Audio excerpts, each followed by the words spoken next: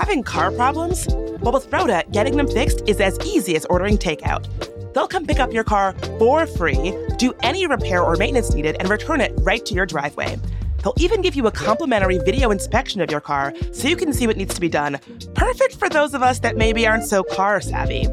Book your appointment online at roda.com. And lucky for you, CityCast listeners get a 20% discount on any service for up to $100 off. Just use the code CityCast20.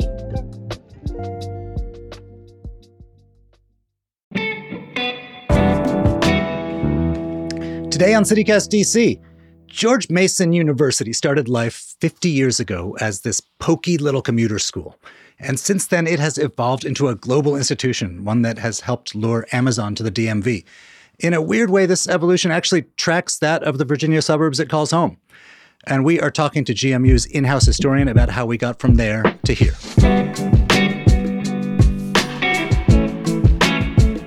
It's Wednesday, December 21st, 2022. I'm Michael Schaefer, and this is CityCast DC.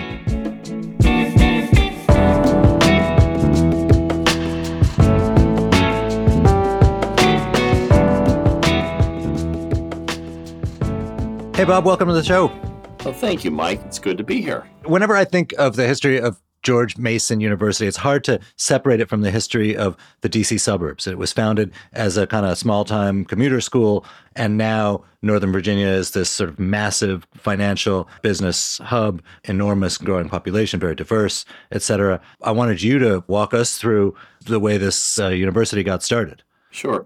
In 1949, the president of the University of Virginia, his name was Colgate W. Darden, Jr. That's an awesome name. He was the governor of Virginia during World War II. And he had this idea that UVA would like to branch out into the Northern Virginia area. It was an underserved area. There was Marymount College, which was a small Catholic girls' school at the time. There were no other higher ed institutions in Northern Virginia. There was Mary Washington in Fredericksburg, but that was a girls' school at the time. So looking at the late 1940s, what was there? I mean, there was obviously there was no orange line you could ride out there. But where George Mason is now, literally, what was there? Well, we weren't here in Fairfax in 1949. I'll tell you that. The initial campus of what became George Mason College was in Bailey's Crossroads, and it was in an abandoned elementary school called Bailey's Elementary School. The University of Virginia was able to rent that building for $600 a year beginning in 1957. So they opened a 2-year college with a total of 17 students. And it was called the University College of the University of Virginia. It remained in Bailey's Crossroads while they found a permanent site, the city of Fairfax. Land acquisition, getting money from the General Assembly to be able to pay for the initial buildings at Fairfax. It took 7 years until we were in Fairfax. And they opened in 1964 to 356 freshmen and sophomores. And when did it get promoted to being a university? Before 66, it was essentially a community college, with the terminal degree being a AA. And we became a university in 1972, on April 7th, 1972. So that was then. How many students in 1972? 72, we had about 2,500 students. So it had grown some. Tell me about it now. Now there are nearly 40,000 students, of which Mason is one of the most diverse universities, not only in the Commonwealth, but in the country. 53% of our students consider themselves non-white. So one of the things that seems interesting to me about Mason, I mean, and why it's interesting not just to folks who go there or live nearby, is its growth has reflected the evolution of the region more generally in terms of what sorts of academics are fronted and the diversity, as you mentioned. Will you talk to me a little bit about that? What is its strongest areas? Right. Obviously, government and policy, information technology, engineering. When you look out at our campus in Manassas called Science and Technology Campus, biomedical. But also we have a law school, the Jimmy and Rosalind Carter School of Conflict Analysis and Resolution. So people come to George Mason for a variety of reasons. And I often ask people, well, why did you come here? I grew up in this area. George Mason was convenient for me, and that's why I went to school here. But people will say, well, you're close to Washington. You have a government and policy program. You have the Schar School. I'm coming here for conflict analysis and resolution studies. So there's a number of things that George Mason has that you can't necessarily find everywhere, plus our location, our access to D.C. So how'd this happen? What drove this? I mean, laying out the demand side, but things don't just grow like that by accident. A lot of what we call now the modern George Mason was really instituted by President George W. Johnson, who came here in 1978. Okay, when he got here, one of the things he told us was, I got here and the place was very green. There wasn't a lot of things happening here. Mason hadn't distinguished itself. And so I thought it was time for George Mason to develop its own kind of institutional image. So he was the one that encouraged, to get into the IT sector. Of course, the Dulles corridor was developing during that time. So George Johnson connected with those folks. He got in the Chamber of Commerce. He started his own board of advisors and folks who were involved in the IT field to kind of in each other's interests. Some of the folks who, when we developed an IT program here in the early 1980s, some of the faculty members were also employed in some of these high-tech companies. So we worked together a lot with the high-tech community and with the business community.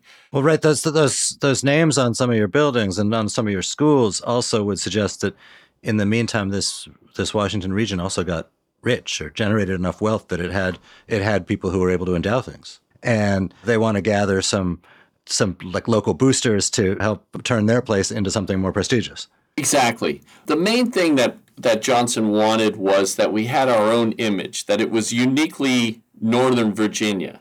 One of the first things he told us, one of the first things he noticed when he got here is this place had the unique smell of UVA about it, even though we had become independent 5 years earlier. And he wanted to make sure that George Mason had its own identity. And he had various areas that he thought that Northern Virginia, that would unite Northern Virginians around George Mason. For example, performing arts, athletics, high tech. There were things that folks in this area could unite around and kind of form a base for George Mason. Politics, political science, or government and policy. These are all areas, sectors that we created programs at George Mason to kind of further our place and solidify our place in the area and in those disciplines. Let's not do what UVA does or what other colleges do. Let's do what we do and let's do it well. It's so funny. We think of colleges as these age-old things where traditions are handed down from generations. But in your case, you're talking about stuff that was invented within the memories of people who may even still be working there. Exactly. If you think about traditional university disciplines, you really don't think of, information technology and engineering in that way, or conflict analysis and resolution. There are only so many conflict analysis schools around. One of the other things that's sort of interesting at GMU is it's become something of a center of right-wing thought. The namesake of the law school is Justice Scalia. Tell me the name of that law school again. It is the Antonin Scalia School of Law. And the Mercatus Center, which is a kind of libertarian-oriented economic think tank. How'd that happen? I actually did an interview with the former dean of the law school. And he would have explained it sort of that things evolved that way. Some schools are right-wing and some schools are left-wing, or right-leaning or left-leaning. My personal guess is that when we acquired the law school, it was a law school called the International School of Law, and they were having a hard time getting accreditation from the American Bar Association just because they didn't have the facilities that were required, and they didn't have some of the infrastructure that was required for accreditation. This is something that George Mason could provide if they merged with us. But the school itself was a Christian-based law school. So I don't know if there's any connection to that or not. But, if you were to ask our president, Greg Washington, he would tell you that, George Mason itself is kind of a reflection on George Mason in terms of we run the gamut. Where can you find, for example, the Jimmy and Rosalind Carter School of Conflict Resolution right next to the Antonin Scalia School of Law? So it's like, we cover all areas of the spectrum. So you have been taking part in this 50th anniversary commemorations that you all have had. You're the archivist. What are some fun things that stand out to you? Fun things that stand out. Well, we've done an exhibit in our exhibit space up in Fenwick Library, and it has over 100 items that cover the years 1957 to 2022. So you have things, for example, in the exhibit, George Mason, when it was part of UVA, originally our school colors were blue and orange. So we have a blue sweatshirt, like a champion type sweatshirt, that says George Mason College with the University of Virginia seal. In 1965, the George Mason College student body decided to change the colors to green and gold, and that's why we're green and gold now. So we have, right next to that, we have the sweatshirt from the year later where it says George Mason College, and it's green and gold. Wait, so they changed the colors because they didn't want to have the same as UVA? I suspect so. All I know from the records are that it was advertised in the school newspaper, which was called the Gunston Ledger, and that they said, we want to choose our colors, come out and vote.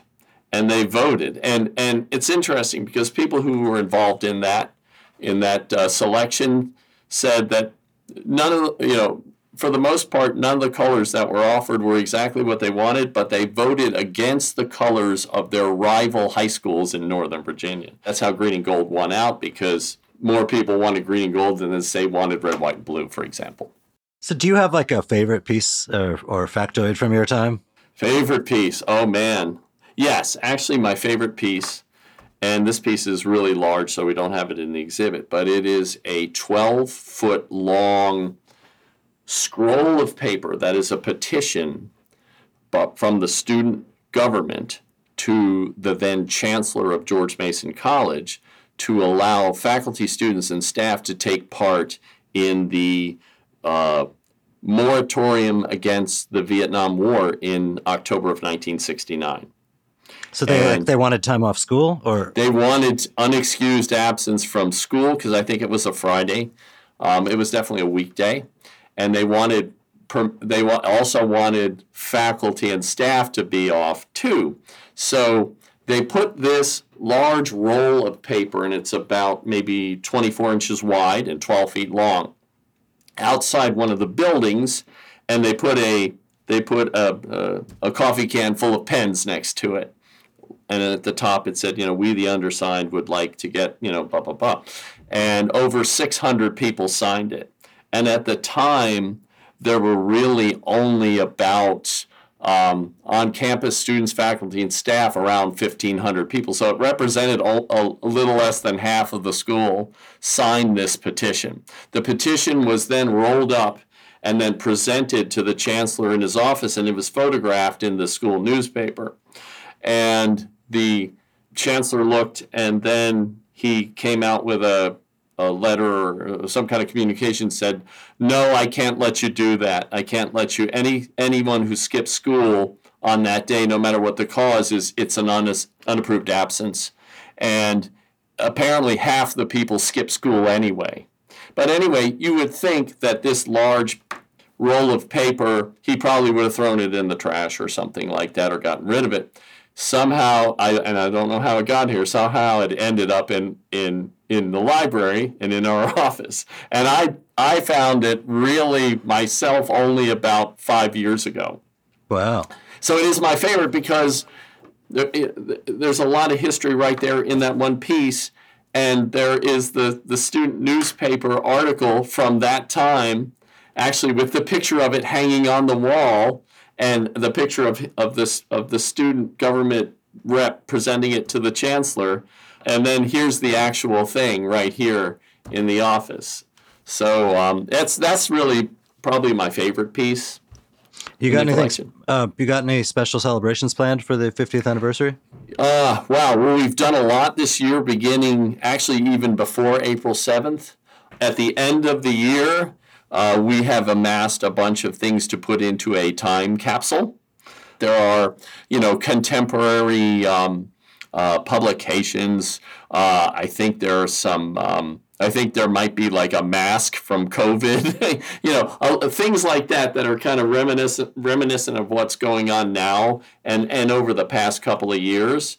And then we're going to, at the end of the year, we're going to seal that up and we're going to store it in the archives, not to be opened until, 50 years from now. Thanks for coming. Okay, yeah, it was my pleasure. If there's one thing I'd like to talk about, it's the history of the university. When was the last time you went to the theater? Well, we have a new show for you to check out. The Gala Theater in Columbia Heights is showing the political musical comedy Museum in the Closet, Evita's Return, which follows Argentine icon Eva Perón to the afterlife as her preserved corpse ignites political scandals, clandestine affairs, and mysterious murders. The show is full of samba, reggae, and tango that will have you tapping your feet nonstop. The show is in Spanish with English surtitles and will run from May 9th through June 9th. Get your tickets now at galatheater.org or call 202-234-7174.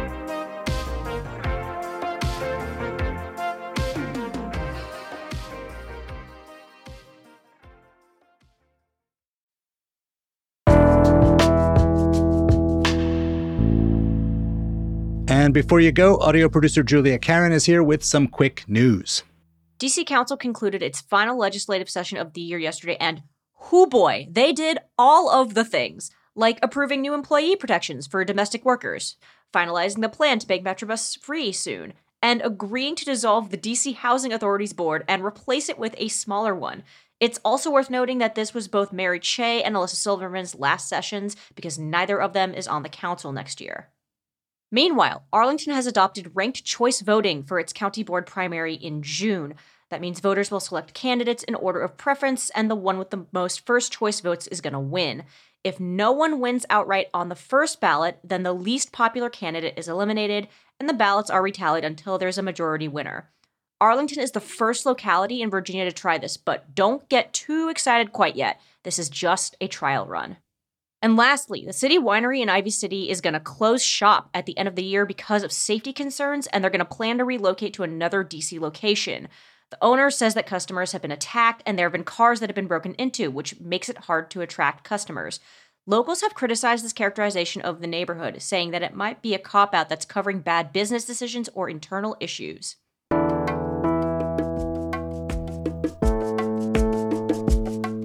That is all for today here on CityCast DC. I'm Michael Schaefer from Politico. If you enjoyed the show, talk about it with the student in your life. We'll be back tomorrow morning with more news from around the city. Bye.